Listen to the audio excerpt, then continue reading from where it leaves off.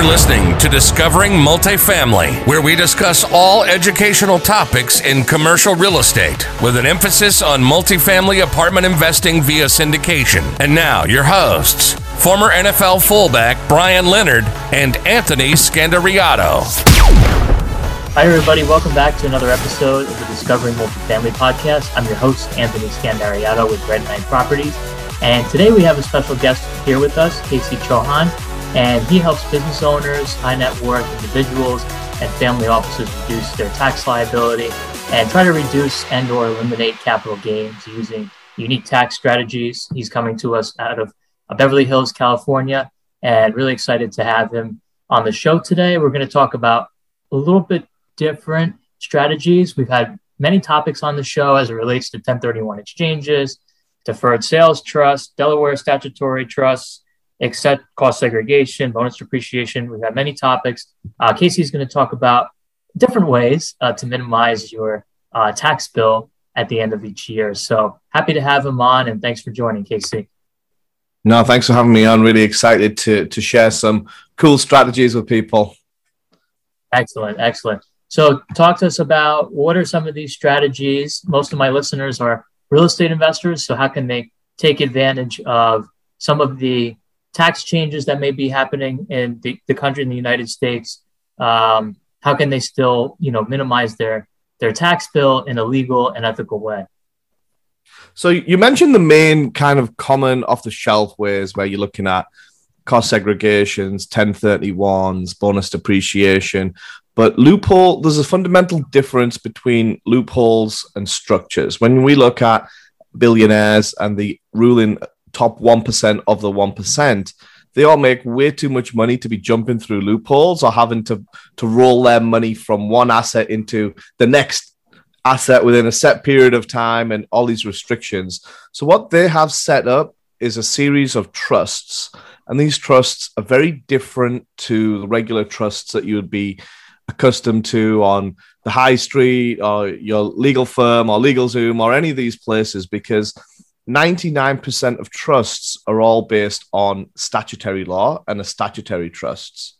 What the billionaires use is something called a common law trust, which is classed as a complex trust by the IRS, and it's clear to see on the 1041 tax form.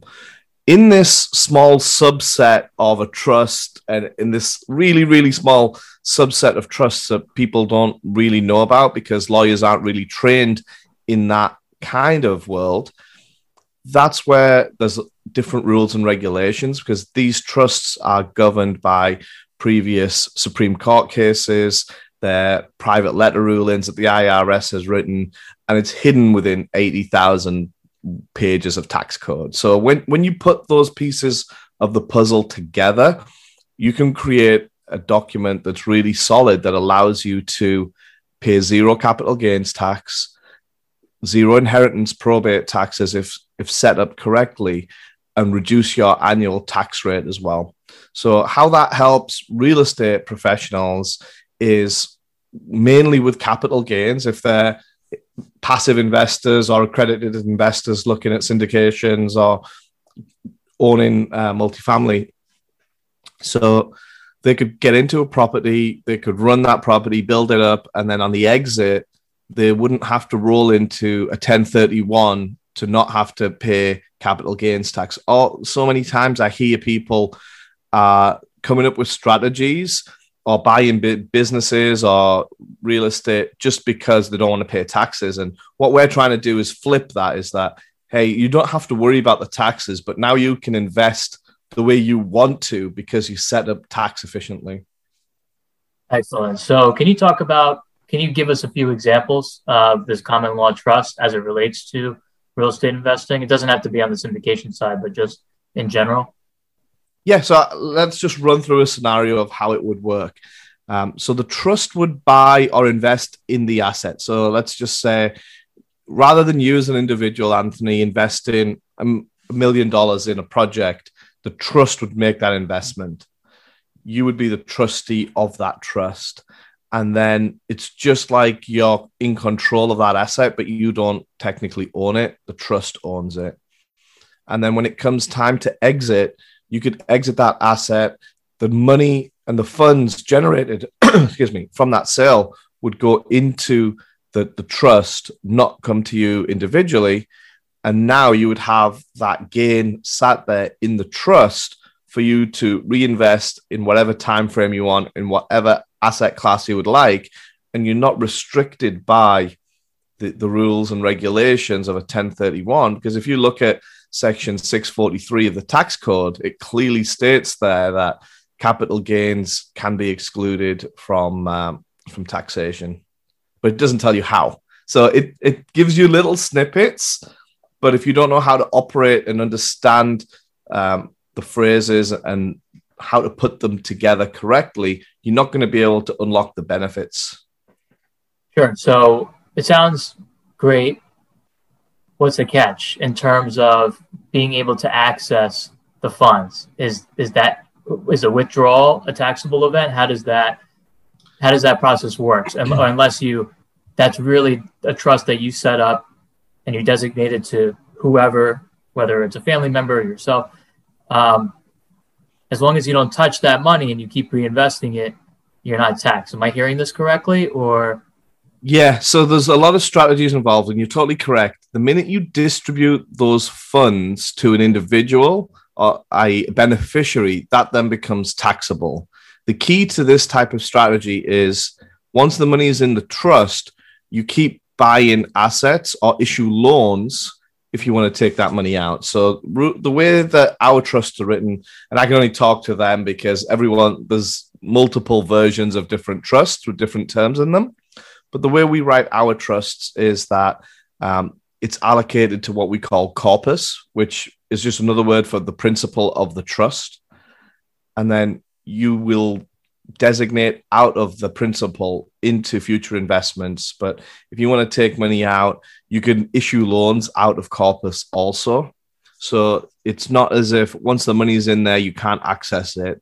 You actually have more access to it in a tax efficient way through the trust than you do in regular 1040 world. Okay, and this applies to what asset classes besides real estate? Any assets. So our clients, they put their houses in there, yachts, boats, jets, you name it, anything. It's literally a company, so you could do exactly the same thing as an LLC. Yeah, and what are are there more administrative upfront costs to setting up trusts, individual trusts?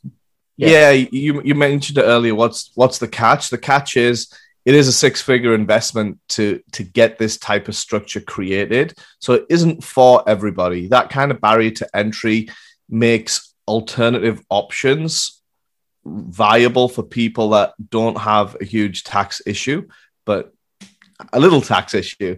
As your taxes and your wealth starts to accumulate and you need more advanced systems or structures, that's when it kind of makes sense for a structure like this. So I would say in and around, if your tax liability is or expected to be over $100,000 in any given year, then it's worthwhile setting up a structure like this. If it's less than that, then I would say you're better off sticking with the traditional methods like 1031. The bonus depreciations, obviously it's moving out, but cost segregations, or there's a lot of question marks around easements, but opportunity zones, there's always some kind of loophole that comes around every few years as another one tends to expire. The main issue with those is they're normally capped, so that if you are in a higher net worth situation or you have more liquidity that you want to invest, then you need a structure rather than these loopholes. Got it. And that investment for the trust, is that per trust that you set up? No, that's a one-off setup fee. And the beauty about the trusts is they last forever if they're operated correctly. So once you create that's a vehicle or a structure that you can then pass on to your wife, kids, husband, grandkids, and so on and so on. And it kind of creates your family legacy so that your wealth doesn't get diluted and 40% of it given away to the government for no reason at all. just because, and this is how the elite families are all set up. When you look at the Rothschilds, the Rockefellers, Kennedys, and so on, everything that they own is not the individuals that own it. It's all owned in the trust, which keeps the family together and it keeps the family stronger. And that every generation doesn't then have to lose 40% of that wealth. That's absolutely. So, and the trust, this has been around for how long?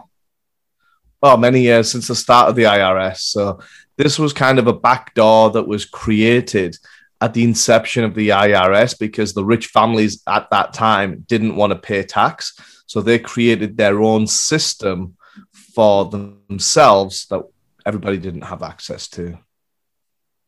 Excellent. And in terms of moving forward, there's no proposals to reduce this or cap it or eliminate it. It's kind of status quo. No, it all kind of comes down to control and power. It's the rich families that control the politicians that get the laws passed or not passed, as we know here in America, whether that's lobbyists or whatever that is, or corporations right now as well. So they're not going to change, or they're not going to force these laws to change because that will directly impact them paying tax. As an example, there was a great article written a few months back now by a company called ProPublica, and the top 1,000 tax returns were leaked to them. They didn't publish any one specific tax return, but they did a summary of the ruling elite, the powerful people.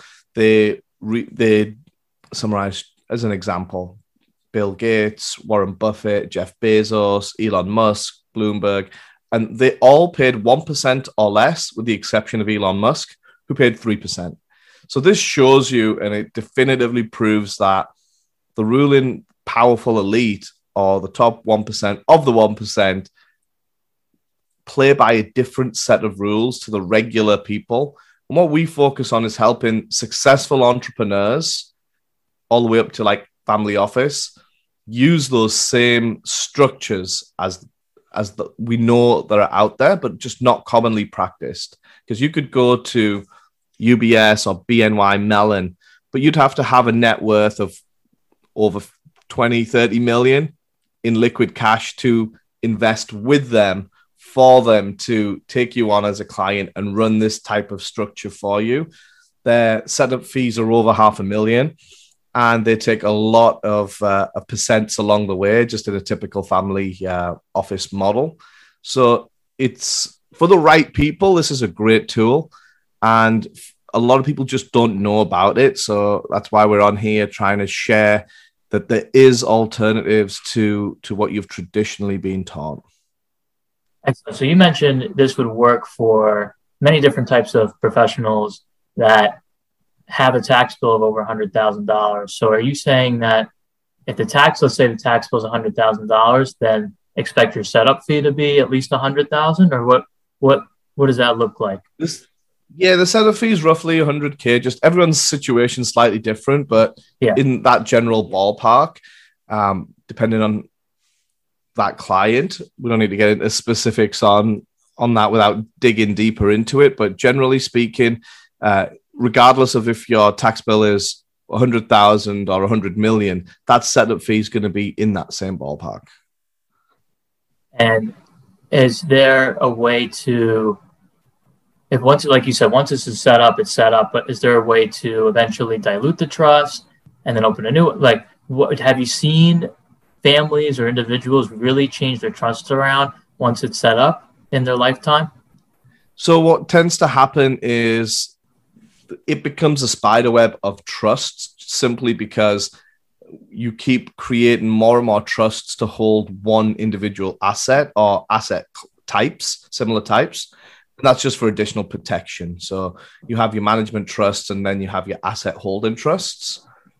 And then you would keep one house in one, jet in another, boat in another, just so that if anyone did try and sue, then the full portfolio isn't at risk. Right. So from the legal perspective, how does that work in terms of, do they sue? It depends on what dispute you have, but have you seen trusts and then the beneficiaries generally get sued, or they kind of whatever the claim is, they go after everybody? And how does the liability? Well, they go after the assets, because it's normally it's not the beneficiary that has the wealth, it's the trust. So they're going after the trust just for the liquidation of the asset and getting paid out. Or in older cases, this is all readable in Supreme Court cases for anyone who's interested. The beneficiaries try and sue the trust because they're not getting enough money. There was some ridiculous cases where a billionaire's beneficiaries were not happy with the couple of $100 million they were issued in their trust indenture every single year, and they wanted more. So just depending on how each trust is written, dictates the terms. Excellent. How can my audience learn more about the work you're doing, Casey?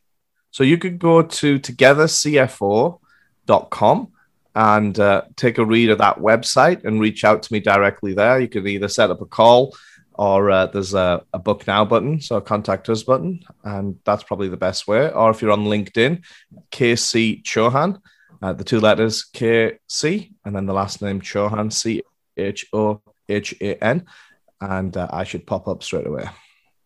Great. And we'll have a link to KC's website as well as the social media platforms in our iTunes description and on our social media as well. So you can feel free to reach out to him on there. And if you liked what you heard and or saw today, please give us a rating and review on iTunes so Casey and my message gets out to a greater audience. That's the way iTunes works. So we really appreciate it, and looking forward to speaking to you again soon, Casey. Thank you so much for having me on. Thank you.